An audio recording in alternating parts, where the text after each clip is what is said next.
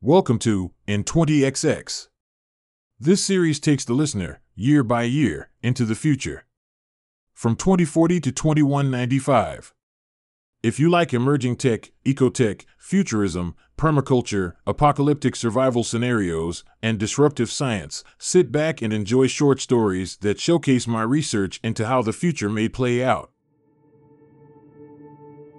The following contains depictions of violence, alcohol and drug use, and foul language. After serving in the Navy, Henry got a job in Portland, Oregon. Sharp-featured, cleft-chinned, with a unibrow, he signed a lease on a plot of land out in the woods. Though he lived and worked in the city, he often drove nearly 2 hours to his plot of land. The 40 by 40 land was on 200 acres owned by a man who only leased plots to preppers. Renters couldn't live on the land, but they could build an underground shelter. They could stock their shelters and camp for a maximum of a month at a time. The lease agreement stated that in the aftermath of an SHTF, shit hits the fan, event, the renter could live on the land until the emergency was over. The rent was cheap, and Henry paid the owner to build an underground bunker on his plot. Henry drove out regularly to modify his shelter, stock it with survival necessities, and practice defense. In the early years, mostly single people rented plots. These like-minded people often played war games together in the woods for days at a time. The 50 renters got to know the land and each other. Henry would return to his city job where he either worked at a desk or took auto taxis to job sites, but he dreamed of surviving in the woods. Henry turned 30. He married and had 2 daughters. Twice a year, he drove his family out to the woods.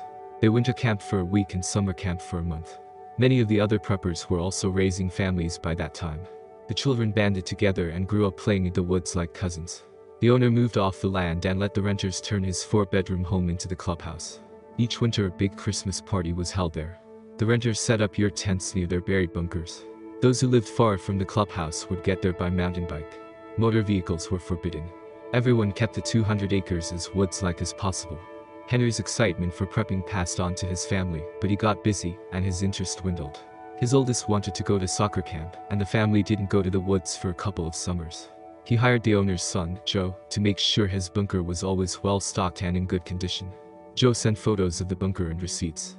After the media attack, Henry and Marguerite, his wife, took Paxson. Fortunately, Allison and Beth, their daughters, were never exposed. The school closed and Henry's work was put on hold. With an extra pantry of food, plastic barrels of water, a propane tank, and other supplies, they stayed at home watching their neighborhood empty. Summer turned to winter. Marguerite homeschooled the girls. Food and water ran low. They called an auto taxi, loaded it full, and headed for the woods. Because of power-drained cars jamming roads, it took them 3 days. An auto taxi dropped them off on a highway, then they walked through a grassy field and hiked up through the woods. Henry's foldable plays a morning alarm, and the whole family rises from under covers in the yurt tent. Allison, 9 years old with blonde braided hair and skinny legs and arms, helps her mom make oatmeal. Dad digs through one of the bags he carried into the woods the night before. Beth, 12 with a hatchet nose like her dad, walks over to him. "What are you doing?" He looks up. "Oh, I'm looking for gifts for you too." Beth and Allison perk up and exchange smiles. Allison jumps and claps her hands. Beth sways side to side. Their dad digs out 2 boxes. Here they are. He hands one to Beth. Allison runs to get the other one. They open them and pull out shiny necklaces. Henry helps them put them on. Gold flower pendants hang on each. Beth says, "Is it a pearl in the middle?" Henry stands before them. "Now these are special necklaces. They make videos that play online." Beth says, "Oh, streaming video." Henry nods. "Yes." Allison says, "So you can always see what we're doing." Country Fit Marguerite says, "No, we won't spy on you. But if you girls get lost, we can check on the video to see where you are." Dad says, "You like them?" Both girls nod resolutely. Allison says, "They look the same so everyone will know we're sisters." Dad says, "That's right. Don't tell people what they do." Mom says, "You hear that, girls? Don't tell anyone. Some people here are anti-surveillance."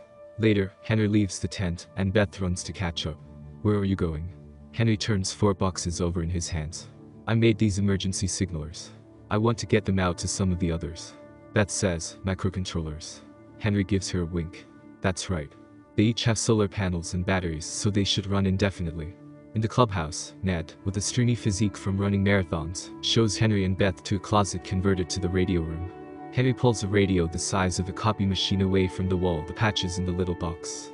"Just choose a channel and hit this switch. It will send out SOS and the GPS coordinates for this location." Ned nods, bushy eyebrows rolling over like hairy caterpillars. Okay. I'll let the others know. Beth crosses her arms like her dad. It's a microcontroller. Ned says, is that so? Beth nods. I help him sometimes. Henry asks Ned, have you had a lot of trouble with city folk? We saw a lot of them on the way here. Ned says, not much. They don't want to go into the wilderness. We have a wanderer once or twice a month, but you saw them. They stick to roads and buildings. Henry says, and railroad tracks. We saw hundreds on the tracks. Ned looks thoughtful. I didn't know that. Breaks my heart. Beth's eyes grow big when Ned's eyes flood with tears. Before the day's end, the family of 4 hikes around reuniting with old friends. At night the girls use the night vision goggles to play hide and seek with a lot of the other kids. One of the Tucker groups, called Tuckers because they tuck their pant legs into their boots, drive out of Death Valley in a caravan of off-road vehicles. American flags emblazoned with gold crosses, white supremacist banners, and other insignia fly from the vans and trucks. Along the way, they try to get food and water, with some success. Most of the 29 members have Hitler haircuts, prisoner postures, and eyes that have known little joy. Their leader, Grand Wizard Carl, is 43, has a pot belly, and would blend in with most crowds. The one thing visually linking him to this crowd is the swastika tattoo that shows when he isn't wearing a tie and unbuttons the top of his shirt. Toxic sits next to Carl. Toxic recently got out of prison after 15 years for bludgeoning his father to death. He is missing an eye but refuses to wear a prosthetic, patch, or even sunglasses. They reach Oregon. In the wilderness, they park and cover their vehicles. Members unload the largest mover truck of all the gear. Tucker groups enroll members in the military to steal war tech. They unload rectangular machines that fold out to robotic dogs when switched on. Flat boxes each hold 100 palm-sized drones. AWOL Jeff, with pockmarked cheeks and sad eyes, hands out earpieces and helps the men push the devices deep into their ear canals. Why do so many of these dudes look like they have fetal alcohol syndrome with small heads, low nose bridges, and thin upper lips? Jeff's allegiance is with white supremacists, not the army, but he felt some pride going places with his fellow army soldiers, and pushes down the feeling of shame that sneaks up on him while tooling around with this group. A pang of regret hits his chest for having split the service. Going AWOL sucks ass. He made the right choice. America will soon be reborn like a born-again Christian, from sinner to believer. One doormat turned criminal sitting on a log says, why do you push these so deep in our ears? Jeff twists the earpiece to make it go deeper. Wait until tonight and you'll see. Doormat makes a poker face. The kingdom waits. Jeff nods. Greatest rewards. The others rest or go online while Carl and Jeff go over the map on a foldable. They mark strategic points. Jeff says, I've gone over some aerial footage that confirms these structures were built here. Everyone takes rations of food and water. When the sun sets, they dress in thermal blocking coveralls and strap on goggles helmet combos. When they turn on the goggles they each see a number. Jeff walks up to one after another. What's your number? A member says, 52. Why are we giving you the number? Jeff logs the number in his field tablet. We're all going to be linked up to the other soldiers, the dogs, the drones, and the map. Another member asks Carl, sir, some of us want to get high for this. Is that okay? It's perform on. Carl's eyebrows pop up and down. Sure. Why not? You probably need the energy. They hike in a line through the woods, everyone carrying cases and weapons. 2 or 3 dogs march between each member. After a few miles, Carl uses the overcome. Alright boys, spread out. I'll tell each of you when to stop. He and Jeff watch where each member is on the foldable. 45, move to your left 20 paces. They wait in position for a few hours. At 1 in the morning Carl says, okay boys, it's time. Remember your training. Follow the arrows on the ground, but you can disregard them if something comes up. Push the A button on the side of your helmets to let us know you're online. Jeff says, tell them to open the boxes. Carl says, open the drone cases. The symbols for the cases on Jeff's foldable turn from red to green. Jeff says, we're ready. Carl says, go ahead. Jeff clicks a button. The drones in all the cases come to life, fly up, and fly northwest. They're launched. Carl says, march. The men stand and walk in the direction the cloud of drones flew. The dogs come to life and go in the same direction.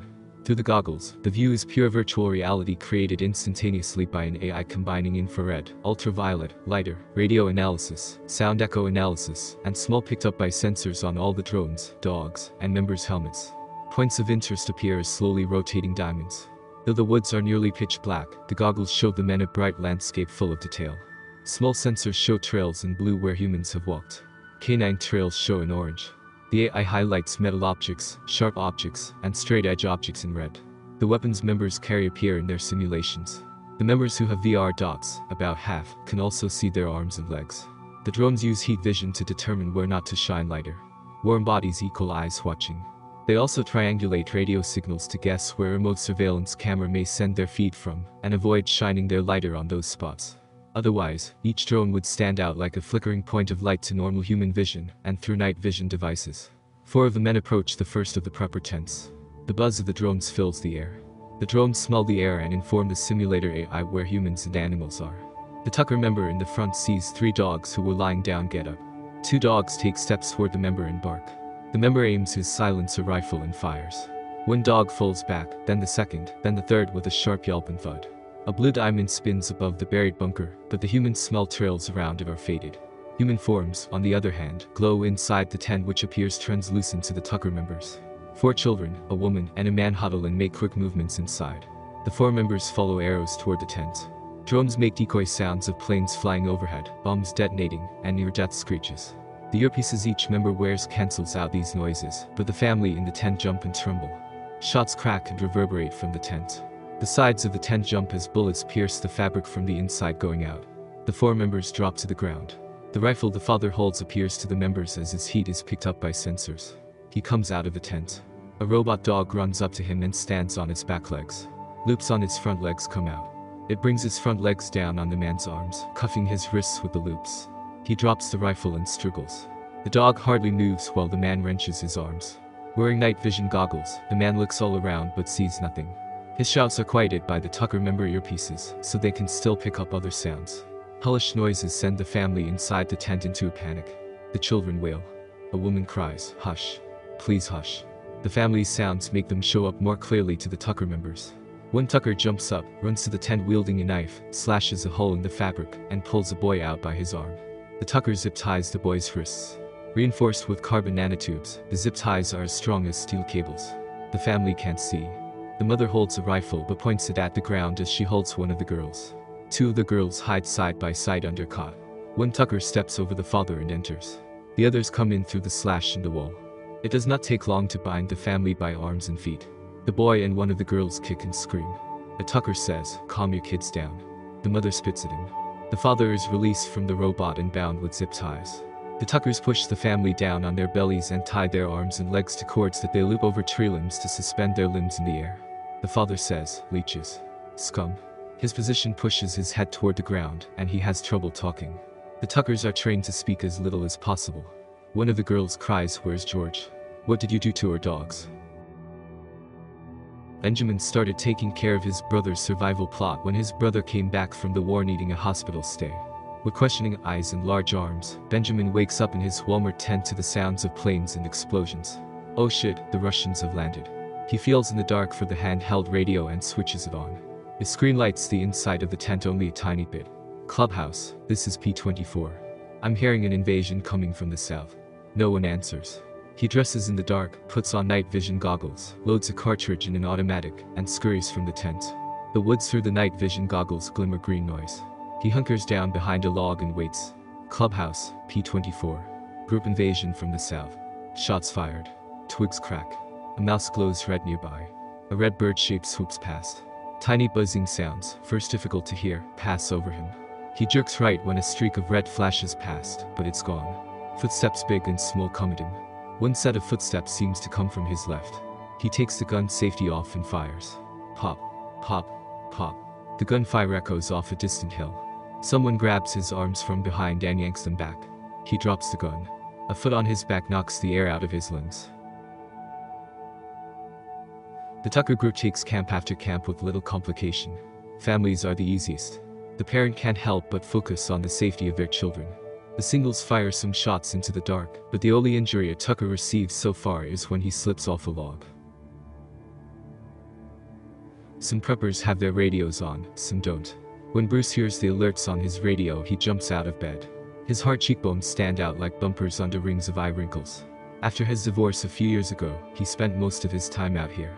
The landowner didn't seem to care anymore how long he stayed each time, so he built a one-room home 100 steps from his bunker. After yanking the mattress off the chest, he opens the lid and pulls out his weapons and ammo. On the radio, a woman whispers, "They're firing some kind of missile. You must hear the planes." I've got surveillance cameras up all over and they didn't pick up anything. Now half of them are offline. The Merle family is getting attacked, that's a few miles away. Their night vision isn't working. Could that mean that the invaders are using military issue thermal cloaking camo? He's tried to get a hold of some a few times.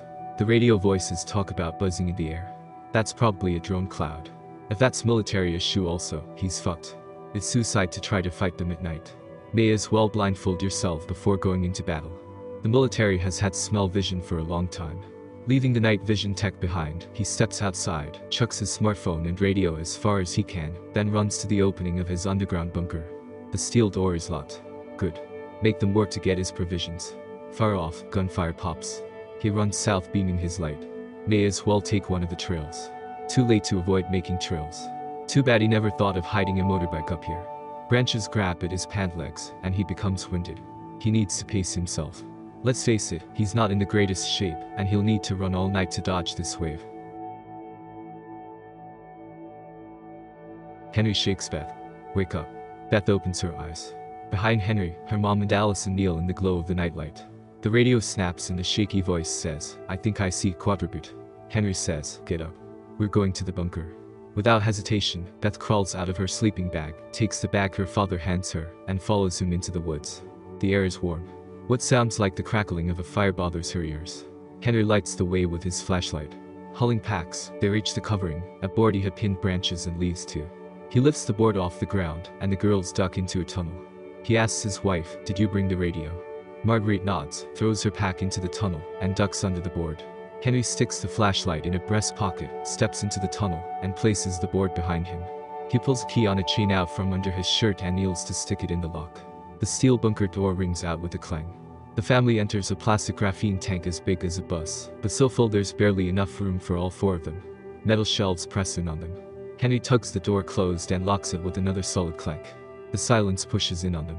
Allison presses her hands under her chin and fidgets. Beth makes a stern face, but she can't still her breath. Marguerite switches on a lamp so Henry clicks off his flashlight. She spread a blanket out and places Allison on her lap. Everything is going to be okay. We're just going to stay down here. This will all be over before you know it. Beth stares at her father with a grim expression. Henry sits sideways between shelves and digs the radio out. He plugs in earbuds to listen. Marguerite says, try to get some sleep, girls. They wait. Allison shuts her eyes, but Beth watches her father. Henry clenches his teeth in the near dark and strains to keep still. By the reports, he can tell the invaders are getting closer. Why don't his fellow preppers go to their bunkers?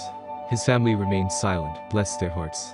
Hopefully, this will pass over and the girls will feel safe again. They just have to get through this.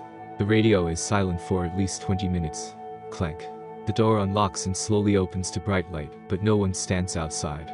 Henry rises, his legs shaking. A man's voice calls down, put down your weapons and come out. We don't want to use tear gas, but we will if we have to. Don't be heroes.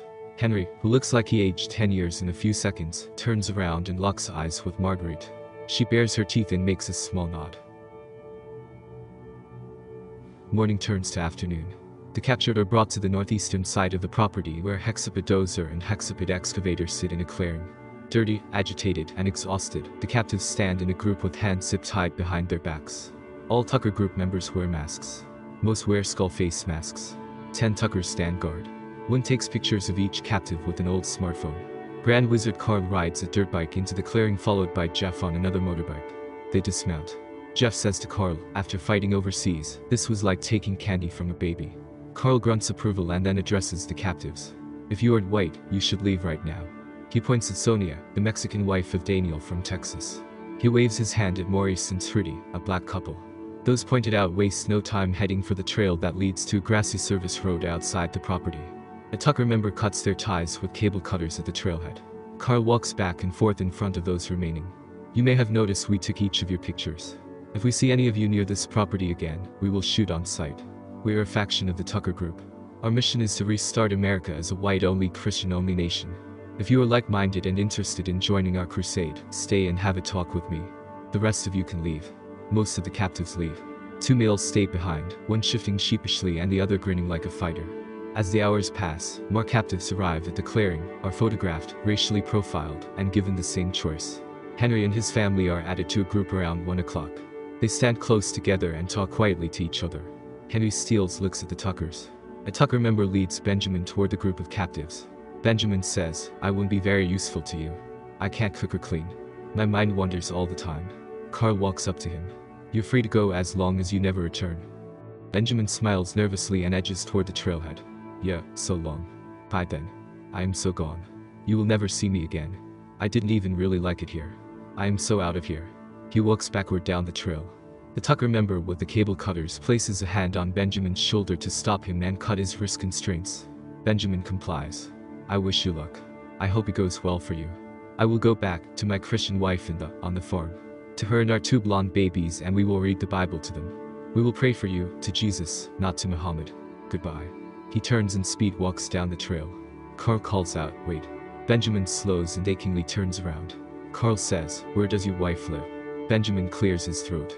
Not far from here. On a pumpkin patch. We grow pumpkins. But you wouldn't like her. She bites. She bites really hard. She'll make you bleed. But she can't help it. And she smells like poop. The bad smelling poop. Know what I mean? All the time. And she has no hair. She lost it to chemo. That's why she bites and smells like poop. But I love her. And we read the Bible together. Carl sounds confused. Well, you folks take care. Benjamin hurries away. Yes. Praise be. Jeff says to Carl, he won't last a week out there. Carl makes his offer to this group and all the captives start to leave. Jeff nods toward Henry. Why is it a schlub like that guy ends up with a hot wife like that? It's a disgrace of modern society that beta males get the women. Carl's pillow cheeks redden and he calls out. You there, the father, don't you have something that belongs to us? Henry turns to face Carl and he steps in front of Marguerite. Carl adopts a tone of impatience. The key to your bunker. You're the one we found in the bunker, aren't you? Henry motions with his chin to the key hanging on his necklace. It's this one. But you unlock the door. One of Carl's eyes goes corkscrew as he smiles. We could use a spare. Joe. Where's Joe? Joe, get the key off that man. One of the masked guards reluctantly approaches Henry. Henry's face twists with a sneer. Joe. Is it you? That's how you got in. Joe, this is your father's property. I've known you since you were a kid. How could you betray your father? Masked Joe walks up to Henry and reluctantly reaches for the necklace. Henry's head kicks back. Marguerite and the girls stand pressed together. Joe lifts the necklace off and then backs away. The other captives form a line heading down the trail. Henry calls to Joe, is it because you went to prison that one time? Is that how you got mixed up with these lowlifes? Marguerite shuffles and shakes her head. Her wrists burn against the zip ties. Carl says, he did it to save America. He's a real patriot, a real Christian. You don't see the big picture. Henry says, your big picture is a crackpot conspiracy. Carl says, oh, you're wrong. It's happening. Counterfeit America is going down in flames. Have you seen the news? America's poultry is dead. America's livestock is dying. Crops are wasted away. There's a famine purging the land. It's going to be complete and total. Tucker Group is here because we need to make sure, like the Phoenix, we rise up and control this nation when it needs us. We can't restart America white and Christian if we starve just like everyone else. Our time has come. We can't stop the famine, but we can be here to pick up the pieces and start over when the mud people have all died. Henry says, if you're going to survive when everyone else dies, aren't you forgetting something? Carl says, what's that? Henry says, woman. Marguerite shudders. The Tucker Group laugh, some a little, some boisterously. Carl says, we didn't forget. When this place is good and squared away, a bunch of us are going to drive into town and get us some prostitutes, bring them back here, and keep them well fed. We get to choose the ones we like to look at the most, and that'll be that. Henry shifts his arms in the restraints. If they don't agree with your views, Carl says, I don't think they're going to debate us when we're feeding them. We'll make sure their children are raised to see things the way we do. Give me a child and I will give you the future of the nation. Henry says, you make it sound simple. And the people you force from this land will just starve with the rest of America. Sure, you got our stores, but what do you think we planned on doing when our stores ran out? We know how to forage. We know how to hunt. We know how to make weapons to hunt if need be. We know how to find medicine in the wild. We know how to collect water. When the food you stole begins to run out, think about that. Carl pulls his collar to let the heat out. When the food runs out, we'll come looking for you. You can be our servant. Henry says to his wife, let's leave these traitors. The girls push against their mother's legs. They all turn and head for the trail. Carl takes out a pistol, lifts it skyward, and lowers it to aim at Henry. Jeff rears back, startled. He opens his mouth to speak. Pop. Carl shoots Henry in the kidney, between where his arms are zip-tied. Henry lurches, bending backward in the middle, and he falls forward. His knees land hard. Marguerite and Allison scream. Carl turns pasty white. He gulps and licks his lips. Two Tuckers back away. Others look at the ground by their feet. The family is a mess. Henry bellows. Margaret kneels beside him screaming. The girls wail, run up against their parents, and fall back on their restrained arms. Some Tuckers enjoy the spectacle. The youngest Tucker raises a rifle in the air like a trophy. Yeah. Jeff says to Carl, why did you do that? What the hell are we going to do about this mess? Carl huffs and yells, Toxic. He looks around. Where's Toxic? Toxic, come take care of this. Toxic emerges from the woods and walks straight for the family. He draws a machete that he last sharpened 3 days ago. Marguerite sees Toxic coming. No. Toxic positions himself behind Henry and pulls Henry's head back by the forehead. In shock, Henry does nothing to stop Toxic. Toxic places the blade with precision and draws it across Henry's neck. The flesh snaps open and blood gushes out. The wailing and screaming abruptly change cadence. Even Carl averts his eyes. The girls run back, run forward, kick Toxic's leg, and land on their mother. Marguerite opens her mouth and moans so loudly that birds fly up from nearby trees. Toxic steps from behind Henry to behind Margaret, knocking Allison down in the process. Henry slumps to the ground. Beth stands watching with giant eyes. When Toxic grabs Margaret's forehead, she squirms and tries to wriggle loose. He struggles with her, clamping down harder on her head. He puts the base end of the blade against her neck and draws the blade across like a violinist drawing a bow. Allison screeches. Beth staggers back and falls backward, passed out. Toxic turns to Allison. Carl raises a hand. Enough. Stop. Toxic steps back, letting Marguerite fall in a heap. In the following days, the Tucker group party a lot. The masks come off. When looking through their spoils, they find whiskey and wine. Many use coke, crushies, and nickelbacks. Some blitz out and lose it in the woods. 4 go hunting and use a motorbike to drag back half a cow. Others invent a game involving dodging a bullwhip. Most of the festivities take place in and near the clubhouse. Inside the clubhouse, Carl and Jeff sit next to greasy chicken bones on plastic plates, beer cans, and glass shards in a dustpan, both drunk and full. Jeff nods heavily forward. What are you going to do with those two? Beth and Allison sit in a corner, zip-tied to a metal chair. Their faces are dirty and streaked. Beth's left arm is badly abraded. Carl says, well, they'll be old enough to be wives one of these days. Carl tries to make a convincing smile. Jeff glances up and sneers. Carl's chest heaves many times like he might retch. Jeff and Carl have gone with others to drive the hexapodozer through the woods to the clubhouse. Evening hues soften the light. 5 Tucker members sit around a table snorting lines. Chef says, you guys ever hear of an invisible leash? The others shake their heads. No. Chev waves an arm toward the girls. Get those two hooked on drugs and we'll have total control of them. Like a drone and a remote control. The others grunt approval. Chev leans forward and with some effort to keep his balance, he stands. Help me with them. Crack knocks his chair back as he stands. They approach the girls who tug their restraints. Chev uses the scissors on his pocket knife to cut Allison's zip tie. He grabs her arm and hands the pocket knife to Crack. Chev yanks Allison up. Come on then. I wouldn't have to grip you so hard if you stop flapping around. Look at her, flapping like a bird. You're going to break your wings. If you knew how happy you're going to feel in a minute, you would stop the fuck down. One Tucker sitting at the table says, what are you going to give them? Chev says, let's give them crushies. That's what prostitutes take. For the love of God. Allison twists out of his grip, runs around the table, and out the front door that's left wide open. Chev falls and his belly slaps the floor. Those sitting at the table do little more than watch, their heads bobbing with drunkenness. Chev climbs to his feet. He staggers to the table, grabs a pistol, and heads for the door. He stumbles down the step as Beth flies out of the door. Allison runs across the yard, kicking up dirt. Chev steadies his firing arm across his other arm and fires. Boom. The gun kicks and a ribbon of smoke flows out the front. Allison flies forward and lands on her face. Beth runs up to her. When she reaches Allison, she falls beside her sister. Blood flows out from a bullet wound on Allison's leg. Tuckers come and go from the clubhouse, but everyone leaves Beth and Allison alone. Allison lies in a bed in the small room in the front of the house. Beth tries to stop the blood with an old jean jacket. Allison cries at first, but she grows quieter and colder as day turns to night.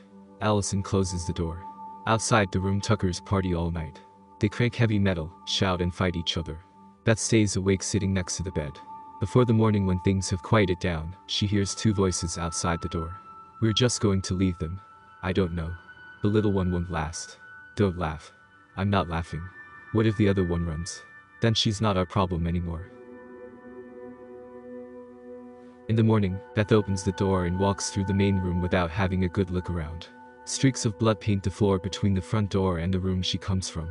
One man slumps against a wall, his neck bent and legs splayed across the floor. Men lie on the 3 couches, at the table, and on the floor. The air stinks of burned chemicals and cheap booze. Beth walks straight to the closet converted to a radio room. She pulls out the speaker wires, switches the channel, and flips a power switch. Round buttons on the console light up. The box containing the emergency signal generator is as big as an old smartphone. She finds the switch on the side and slides it on. The red arm on a volume meter dances. She unscrews the caps on the console lights, removes the light bulbs, and puts the caps back on. By resting half a book on top of the radio, she covers the volume meter with the other half. Then she walks back to the little room and shuts herself inside. The next day at noon, several Tucker members run out of the clubhouse when propellers chop the air. They look up. A sky crane glides over the building about 50 yards above. On 4 arms, propellers spin, and in the middle a shipping box lowers. Cables lower the box. Tuckers come out of the building, most holding guns. The more sober ones have the foresight to put on face masks. The box is as long and wide as a bus but only 3 feet tall, and the top is open. 4 soldiers sit inside among tons of crates. 3 of the soldiers have dark skin. When the box settles, the soldiers stand. One soldier looks at the Tuckers, from one face to the next. Do you folks have a boss or manager? Carl scratches his head and walks forward. I guess that would be me. He notes that the soldiers do not have weapons drawn. The soldier looks around nervously. You called. We have food. You're sending out a distress signal. Carl's head pounds. The inside of his mouth is coated with glue-like phlegm. It feels like a drain has opened, and all the blood in his head is drained out. What are you talking about? The soldier calms his delivery. America is getting food. We are pulling through. America is going to be all right. People won't starve. Carl says, everyone. The soldier says, it's a national effort. Everyone is getting food. Carl says, but there is no food. That's impossible. The soldier says, new companies turn plant matter into meat. It's like brewing beer, except the product is meat. And robots are getting grow houses working again. America outsmarted famine. Carl says, but they can't get food to everyone. The soldier is confused. Why is this guy arguing? A small person pushes the front door open and runs down the steps. The little girl, dirty, disheveled, and caked with dry blood, gets halfway from the building to the soldier. She screams, I'm a hostage. Help. They kidnapped us. They killed my sister. Chev runs, catches her, and hauls her back into the building. The 4 soldiers freeze for one long sentence. As if they could all read each other's minds, they reach for their weapons which are all set nearby. The Tucker group opens fire. They pulverize the 4 soldiers. Blotches of red open like flowers all over their arms, necks, and lower faces. One of the soldiers must have hit a control for the sky crane because the box lifts partly, drags across the ground, and rams a tree. All the Tuckers are like angry ants running all over the place. Jeff finds the controls for the sky crane near the foot of one of the soldiers. He brings the quadcopter down and shuts it off. All the members of the Tucker group watch the news on the big screen in the main room. America has achieved a technological miracle and made food for millions where there was no food a few months before. Americans everywhere celebrate. Block parties have lasted for weeks. America is truly a great nation, made up of strong, civic-minded citizens who have all pulled together to thwart what could have been a death blow from her enemies. The Tucker white nationalists grip knuckles, cow their heads, scowl, and screw up their eyes. The men are devastated. Their dream was so close. Many have waited most of their lives for the great restart, and how often does something like a famine come about? Jeff says, what do we do? Military Connect links tell command centers when and where soldiers have died. Carl knows they need to act fast. The Tucker group is around today because we split up and act as independent agents. That's what we need to do. We scatter. We all head out in different directions and communicate covertly like before. Carl claps his hands loudly. Wake up. We must move out now. No sleeping here tonight. Hide your identities until you get out of Oregon. Within the hour all have packed and hoofed it out of there. Some are chosen to take the vehicles. Those 5 hike down the woodsy slope and come out on the service road. 2 sky cranes pass above their heads. They hurry to pull branches off the vehicles and climb on board. They will drive in reverse down the service road together, then separate once they reach a paved road. They each start up the engines. Over their earpieces, the driver in the back says, I just heard a click. Each driver thinks about this while the engines rumble. Bombs under the seats go off within seconds of each other. 4 of the 5 men fall and climb out of the cabs, missing parts of their back ends. Blood spills out on the grassy ground. 2 can't walk at all. The other two try to walk, but it looks like torture. The exposed muscle gushes blood and tears. Watching this through a scope on his sniper rifle, Bruce waits for more members to come out of the trees to help their comrades. None come. That's weird. Should he put these 5 out of their misery? They flip around on the ground like fish out of the water. Bloody murder. To be continued.